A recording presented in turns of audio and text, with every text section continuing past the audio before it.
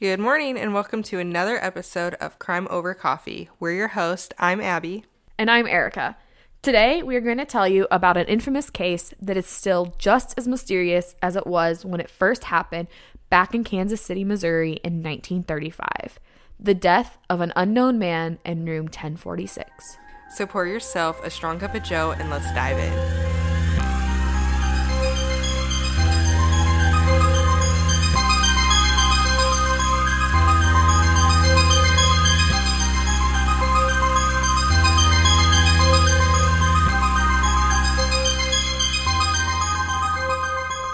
I want to give a quick warning before going into this episode, and not the typical violence warning, but a warning just about how confusing this case can be. There are so many unanswered questions with so many possibilities that made this case very difficult when researching, and I even ended up taking an extra week to make sure I had all the information. So I'm going to try my best to tell this story so that you can follow along completely, but keep in mind that most of the things are unknown and it's really not going to make sense, so trying to make sense of it just isn't worth your time. So we will work a little extra hard to make sure, that I get it. So hopefully you guys can too. Yeah, so Abby, if you have questions, kind of write them down and have like an idea of what's going on.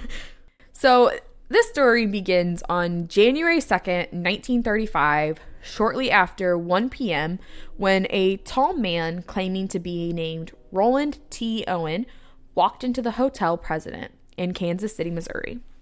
Roland was described by witnesses as being 20 to 30 years old, well-dressed, wearing an overcoat, about 5'10", 180 pounds, with blue eyes and bushy hair. And what is bushy hair? Like curly? I'm just picturing, like curly and kind of like thick hair. I'm like envisioning like Seth Rogen type hair, like that big, bushy, curly, whatever he's got going on. Nothing but amazingness from Seth Rogen, if you ask me. Absolutely. He was also said to have a facial scar, a scar on his scalp, and a cauliflower ear. And for those of you that don't know, a cauliflower ear is a deformity in your ear that was typically caused by some sort of physical trauma, whether at birth or at some point during your life. I know that oftentimes wrestlers get it too. Yes, it is very common in wrestlers, which is a good point. So Roland checked into the hotel using a Los Angeles address and paid for a single night and asked specifically for a room that faced the inner courtyard of the hotel and not the street. As he was checking in, he explained that he had wanted to originally check into a hotel called the Muhlebeck. However, they were wanting to charge him $5 per night, and he thought that was an outrageous price. What year was this again? 1935. Okay. That sounds like a good deal from where I'm sitting. That's what I thought. I was like, compared to those $80, $90, $200 that people are looking at nowadays, I would have loved to pay $5 a night. But at this time, he thought that that was too high of a price, so he ended up at the hotel President. He asked for a 3-night stay at the hotel, but carried no luggage with him, only a toothbrush and a comb for his hair. Well, at least he had a toothbrush. That's my number one thing when I go places, I guess. I typically bring clothes. Yes. But. Well, and so people thought that it was like super weird, but. Which it definitely could be, but maybe he just wasn't planning on staying there. And then he's like, I'm just going to buy my essentials. Yeah, that's extremely possible. There was a couple weekends ago that Bryce and I had gone down to Bloomington and then ended up staying overnight, and we didn't plan on it. So we showed up at the check-in with this little bag that had our, like, a hairbrush and a toothbrush and toothpaste that we had just bought from the store seconds before we got into the hotel. So it could be weird. It just could be spontaneous and unplanned as well. Exactly. So I didn't think it was as weird as people were making it out to be, but with everything else combined, this is weird. Okay. So once Roland had paid for the room, he was escorted to the infamous room number 1046 by a bellboy named Randolph Probst. When they got up to the room, the bellboy opened the door for him, and Roland put his items on the bathroom counter, took the key from the bellboy, and then left the hotel for an unknown reason. Later that day, a maid named Mary Sopdick went up to the room to clean. Mary reported that when she opened the door, Roland had the room lit very dimly by a single lamp, with the blinds closed, and he was sitting in a chair looking very nervous. Shortly after Mary had entered the room and began cleaning, the man stood up and went to leave the room. As he was walking out of his room, he told the maid to leave the door unlocked when she was finished, as he was expecting a guest. Mary reported that he repeated the fact that the door needed to be left open multiple times. She finished cleaning the room and then left. Hours later, she returned around 4 p.m. to drop off the clean towels, and she entered the unlocked room to see Roland laying in his bed in the dark, fully dressed and staring into the darkness. Roland intently watched Mary as she performed her duties, and while she was cleaning, she noticed a note laying on the desk that read, "Dawn, I will be back in 15 minutes. Wait." So Roland never said anything to Mary the second time she came into the room? Nope, he just creepily watched her while she cleaned his room. Gotcha. And then as soon as she saw the note, she quickly finished up and then left the room. I probably would have too. It sounds a little creepy. Yeah, I would have definitely considered the room clean after not really doing much. I would have just said, bye. Here's some clean towels. I'm deucing out. We're good. No one knows really what happened overnight. Then the following morning on January 3rd, the maid returned at about 10:30 in the morning. The same maid? Yes, the same maid who had actually just the day before on January 2nd just returned from a vacation that she had been on. So this was the first room that she had been in like after she'd returned from vacation. So coming back hot. Yeah, coming back, starting strong. The maid went to enter the room only to find out that it was locked from the outside. However, Roland was sitting in the room in his chair, which means that someone locked him in the room, presumably when they left. There's locks on the outside of the door? Yes, but you have to have a key in order to lock it from the outside. Still a little weird, but okay. I'm not sure. I don't know that it was typical. When I was reading, it said this hotel specifically had this, so I'm not sure why. But this means that somebody left the room with a key to the room. Which would likely be someone who works there?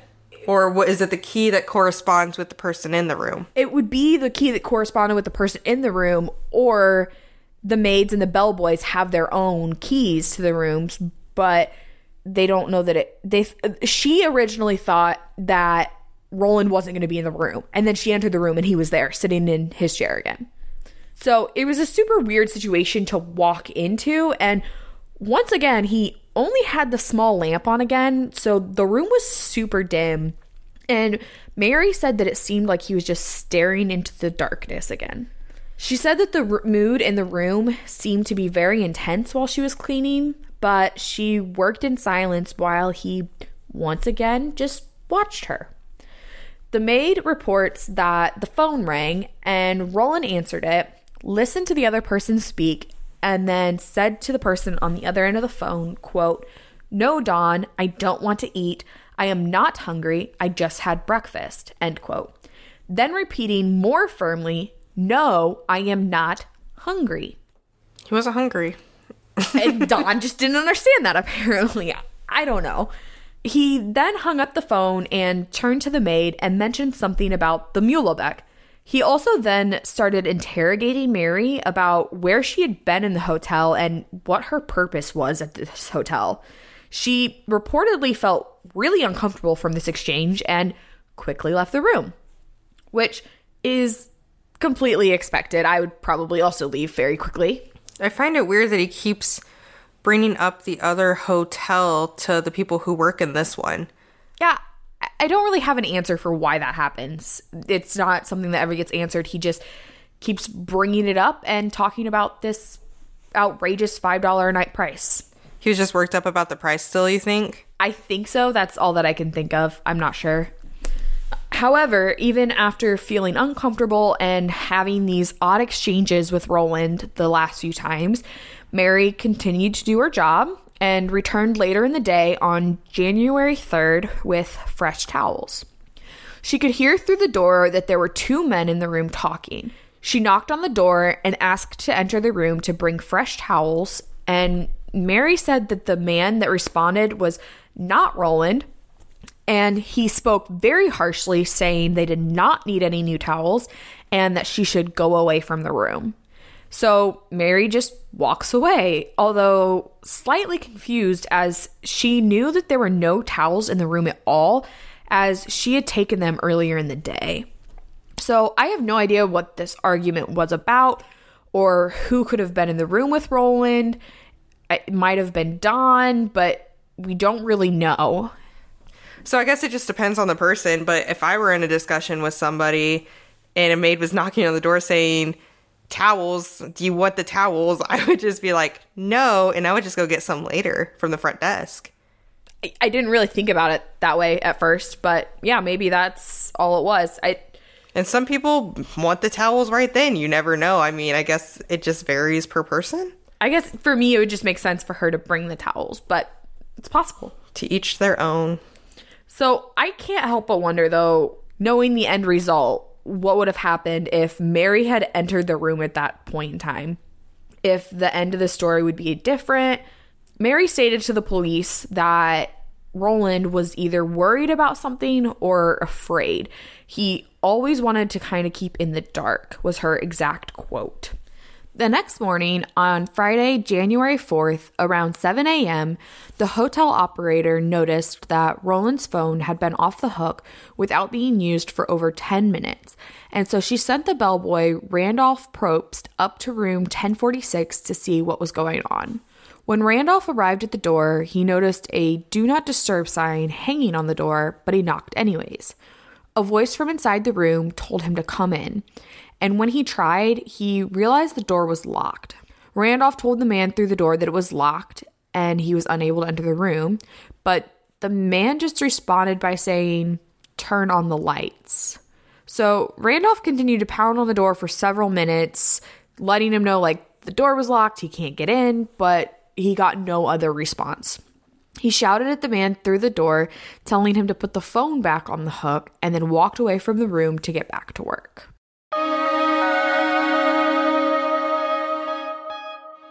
The mystery has been solved. Here at Crime Over Coffee, our go-to caffeinated beverage for every episode is Fire Department Coffee. And you can get some as well and save 15% with our exclusive coupon code CRIMEPOD15.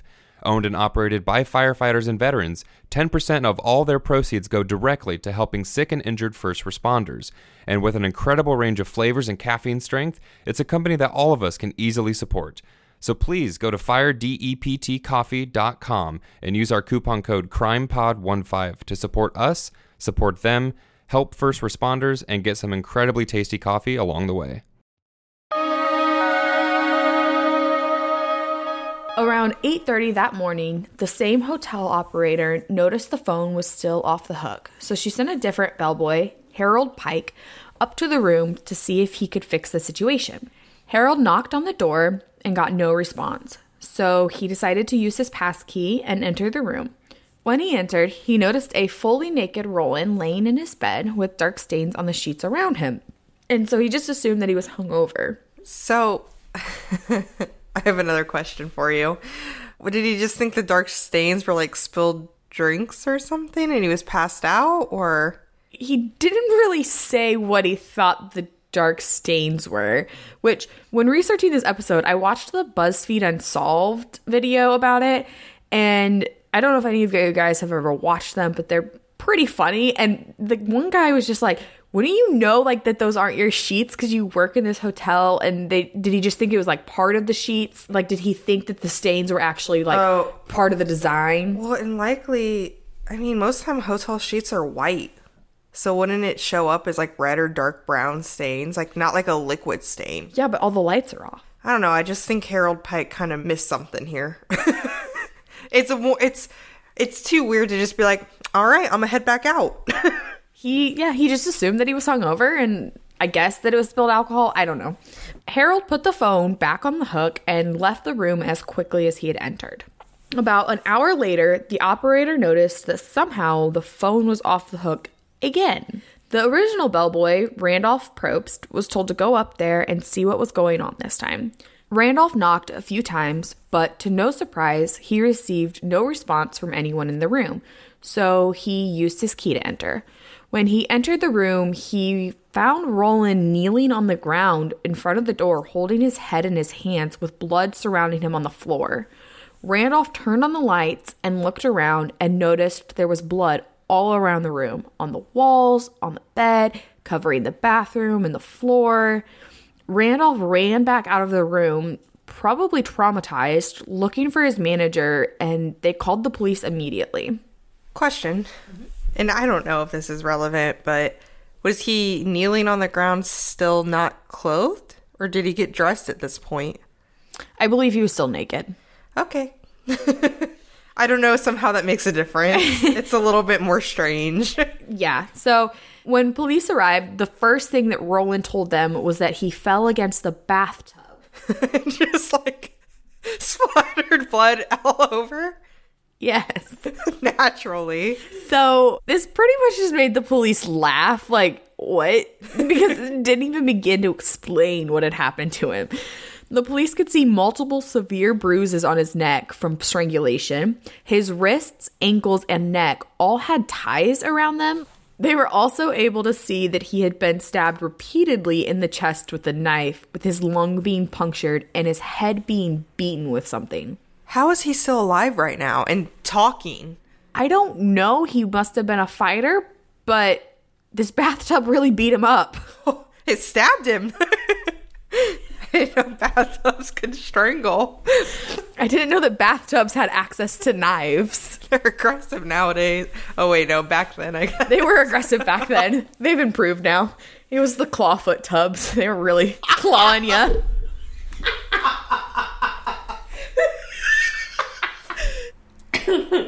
Okay. Roland told the police that he had not been attacked, though, and this was just from the fall into the bathtub.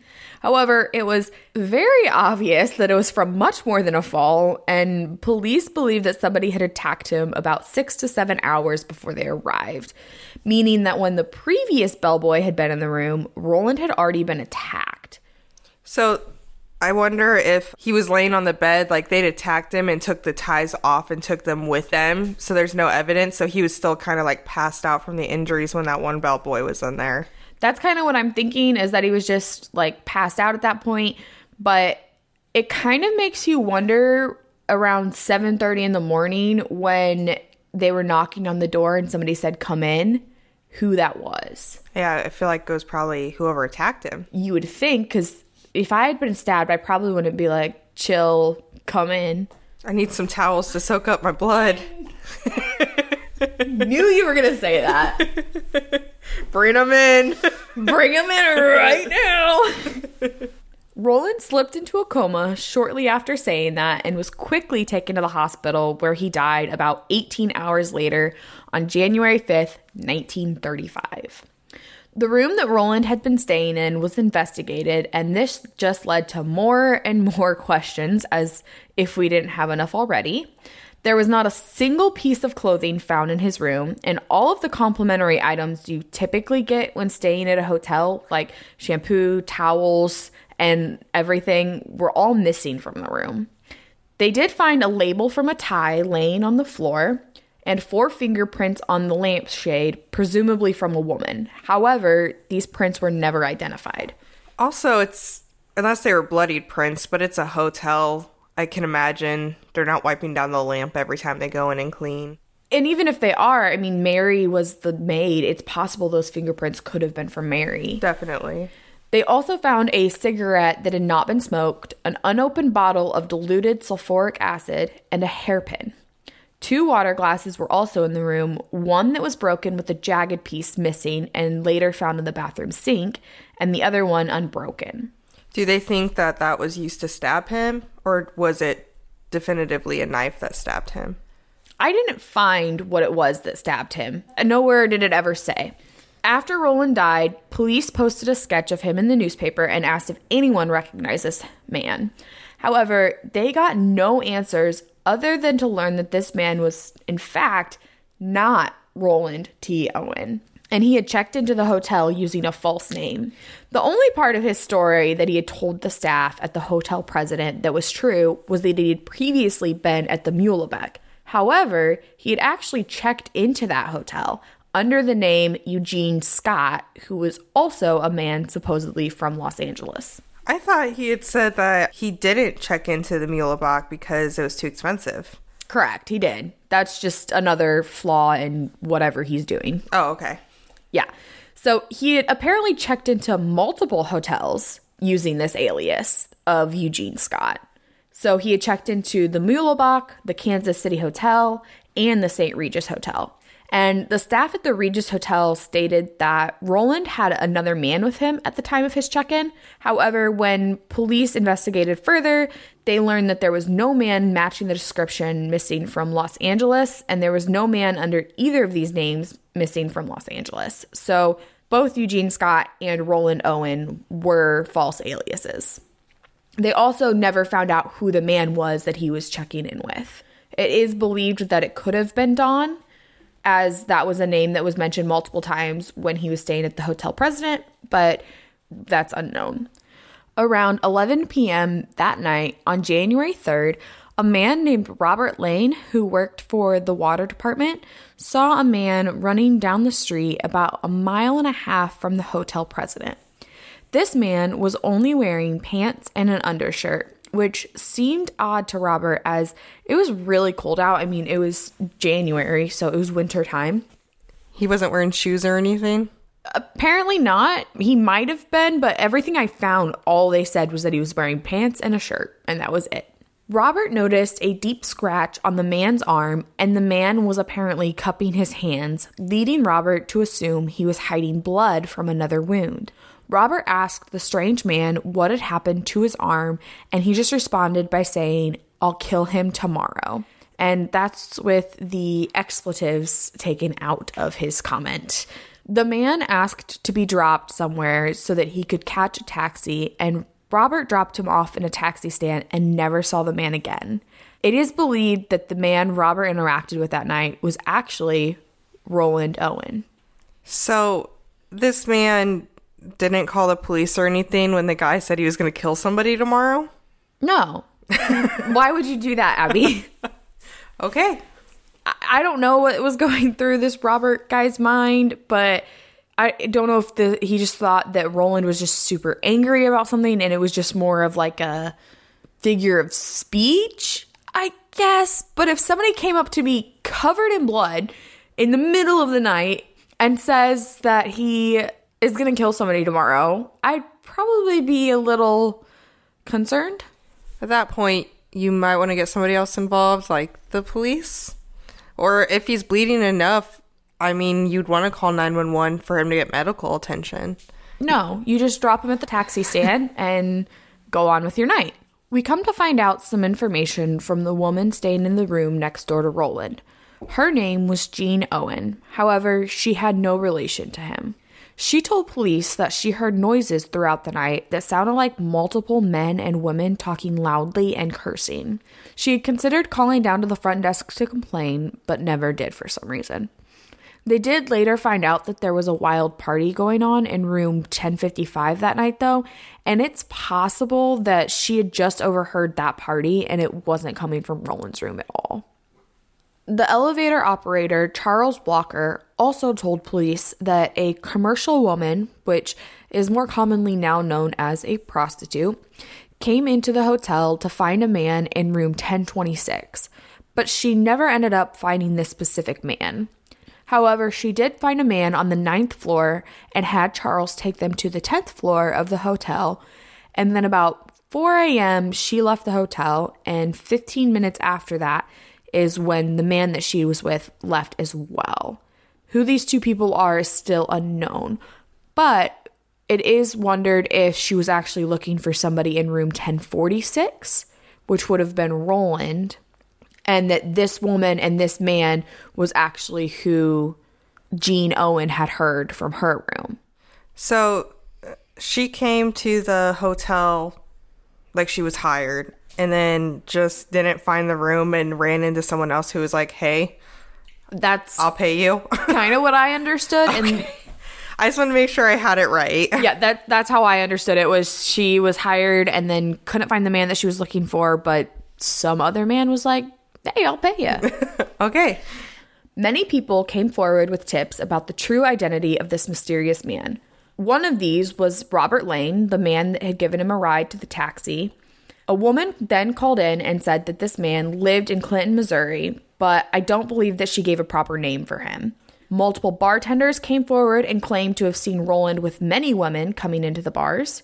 There was even a wrestling promoter, Tony Bernardi, who came forward and said that Roland had visited him several weeks earlier in December because he wanted to sign up for wrestling matches. But the name that he was given at the time was Cecil Warner. It's interesting. Remember earlier we were talking about the cauliflower ear being prevalent in wrestlers sometimes. Yes, that's why I said that would kind of come back into play. So that's possible. It was starting to become very obvious that this man did not want to be found by someone or something for one reason or another. And that was why he had now used 3 different aliases that we know of. So even though he's not really Roland, I'm just going to keep calling him Roland for the rest of the story so that it's not super confusing. When the trail of this man's true identity went cold, they started looking into who this Don guy might be. They believed that Don was the man that told Mary, the maid, that they did not need any towels, but this wasn't something that they could prove. They also wondered if he was the unknown man with Roland at the Regis when he went to check in. They questioned whether or not Don could have been in some sort of love triangle with Roland, and that would have explained the anger overheard by the maid and the hairpin found in the room after the murder. But none of these questions ever had any answers. I have a hard time with stuff like this case where there's a hairpin found in the room or other things. It's like, I just can't imagine that the room is getting that thoroughly cleaned that it couldn't possibly have been there from a previous occupant. Oh, exactly. I can go to a hotel and check in with 30 bobby pins and leave with 2. And probably 10 of them at least are in that room. The rest are probably in the rest of the hotel somewhere. Oh, yeah. And you're not picking up everything and vacuuming. It's like, in the Velisca case we covered, they were talking about finding a piece of keychain on the ground in the house, but there had been a ton of neighbors and other people who were in there. And like, I don't think you could conclusively say it's from the scene of the murder, I guess. It's at the scene, but it's not necessarily tied to the crime. Exactly. So I'm not sure why they kept going back to that, but they were kind of grasping at straws for any sort of theory as to what could have happened to this man. They began to prepare for the funeral of this unknown man in March, which was months after the murder had happened, when they received an anonymous call from a man claiming to be Roland's brother-in-law. The man claimed that Roland had been engaged to his sister and had in fact cheated on her, which led to his eventual fate. He basically just said that cheaters get what's coming for them. So did they investigate this guy further? They have no idea who this man was. Oh, well, that's not helpful. Nope. He told police that they were on the wrong track with whatever they were doing. Whatever track they even were on. I don't think that they were on one. I think they were just kind of off-roading at this point. But he didn't say if that was in regards to who Roland was or who had murdered Roland. He just said that they were on the wrong track and told the police that they were not to bury his body in a potter's field, which is a burial ground for the unknown. So he then paid for the funeral expenses for Roland by sending in a wad of cash wrapped in a newspaper. But police never figured out this man's identity, and that trail went cold as well. The funeral happened at Memorial Park Cemetery, with the only guests being the officers investigating the case. There were no friends or family of this man that showed up to say their goodbyes. There wasn't even an enemy of any sort at this funeral, which is kind of really sad. There was an anonymous note sent to the funeral that said, quote, "Love forever, Louise," end quote, and was sent with money and flowers. What's the point of sending the money? Where's that going to? I don't know. I don't know if this person that sent it didn't know that the funeral expenses have already been paid for by this other mysterious man, and so they wanted to help pay for that. I don't know where this money even ended up going. I'm hoping that they at least donated it to something. They did learn that the flowers were sent from Rock Floral Company, and a woman had called in and asked for 13 American Beauty roses to be sent to the funeral for Roland Owen, and she claimed that she was doing it for her sister. However, police never found out who the woman was that sent this gift or who Louise was or could have been. Owen was officially buried at Memorial Park Cemetery in March of 1935. So that makes me wonder if the sister was the one that Roland possibly cheated on. That's what I'm kind of led to believe, because now we've got two people calling in talking about some unknown female.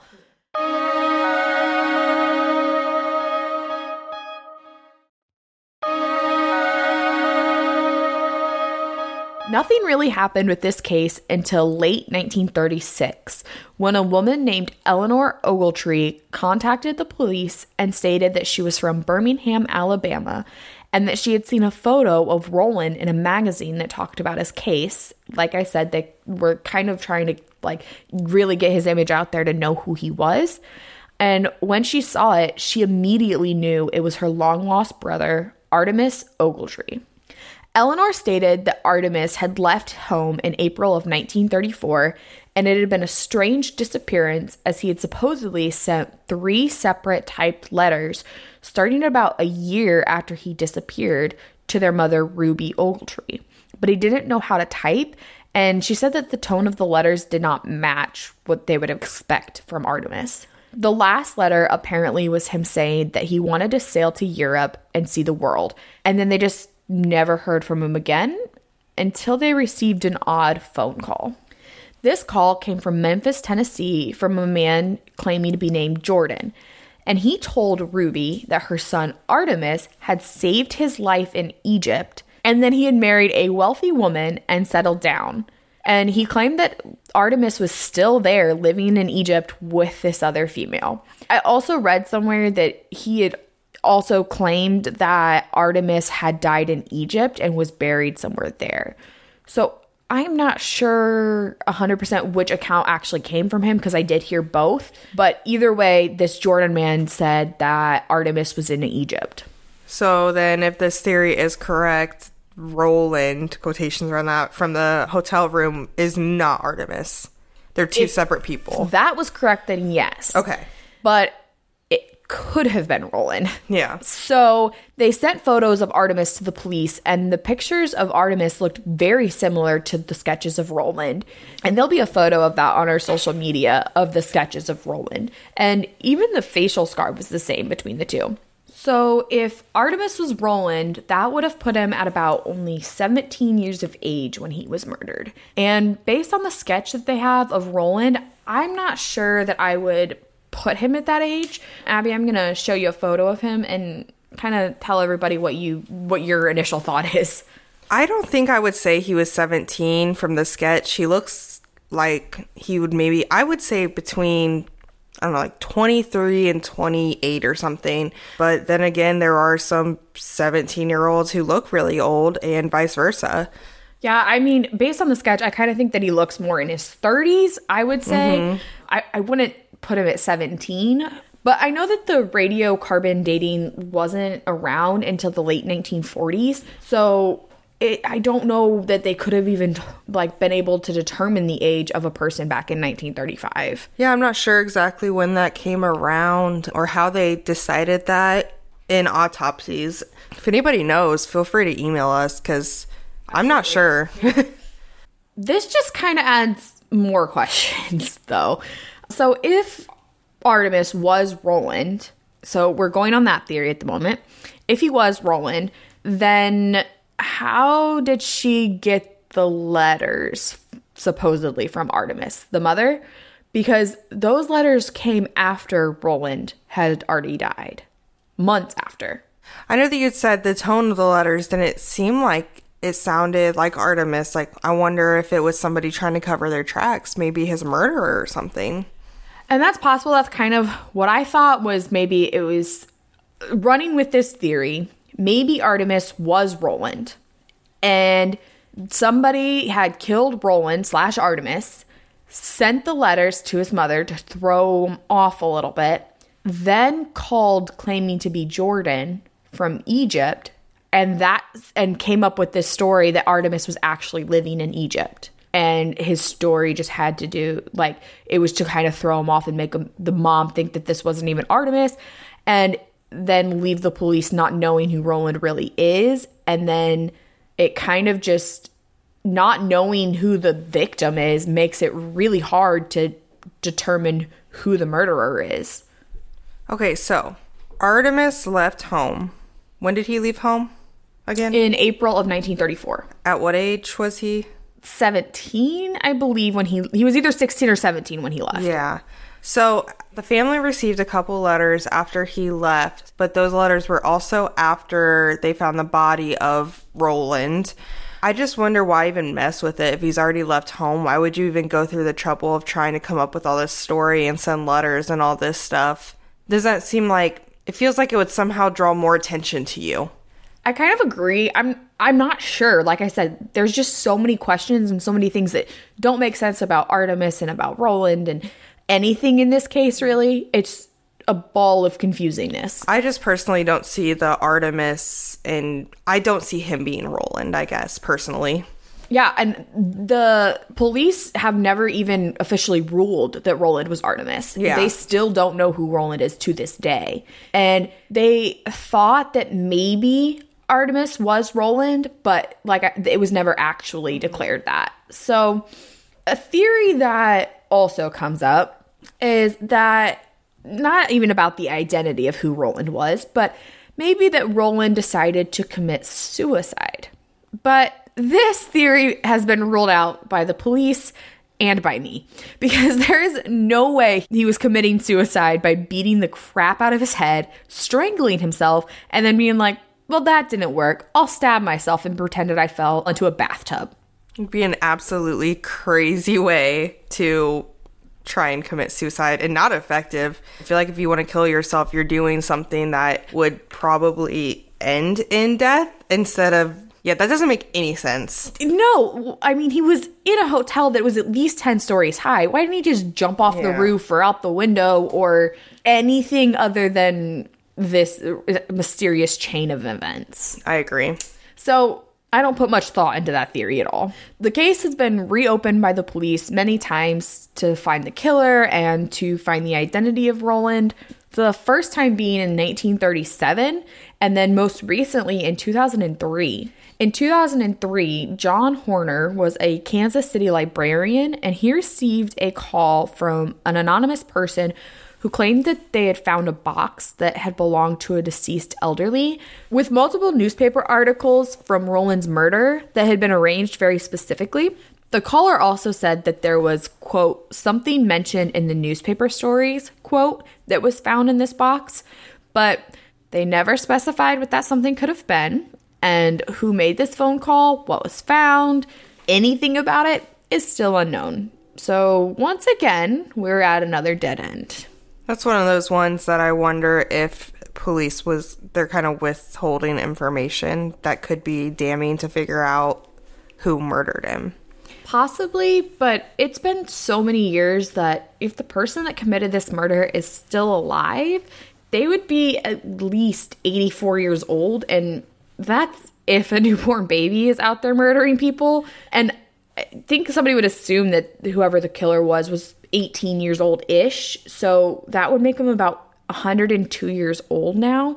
So I highly doubt the murderer is even still alive. So it makes me kind of question, like, why the police feel they would need to hide the identity, or like who could have killed them, or what was found in that box that's so secretive. I can understand that. At this point, it just kind of seems moot to do something to keep that information, I guess. Yeah, that's kind of just how I felt about it. This case has so many unanswered questions, like who was Roland T. Owen actually, who paid for his funeral expenses, why was he always sitting in the dark in the hotel room, who is Don, who is the unknown female that was supposedly in his room, who murdered him, who attacked him before Robert Lane picked him up and gave him a ride? And if Owen was Artemis, then who sent the letters to his mother? Unfortunately, these are all questions that I don't think we're ever really going to get an answer for. You can find us on Instagram at Crime Over Coffee or on Facebook at Crime Over Coffee Podcast. You can also email us your thoughts and case suggestions at crimeovercoffeepod@outlook.com. If you would like to support us, go to anchor.fm/Erica-Abby. Donations to our podcast are greatly appreciated and go into making the podcast possible. If you like us, you can recommend us or give us a 5-star review on Apple Podcasts and subscribe to us on your podcast listening medium. Thank you so much.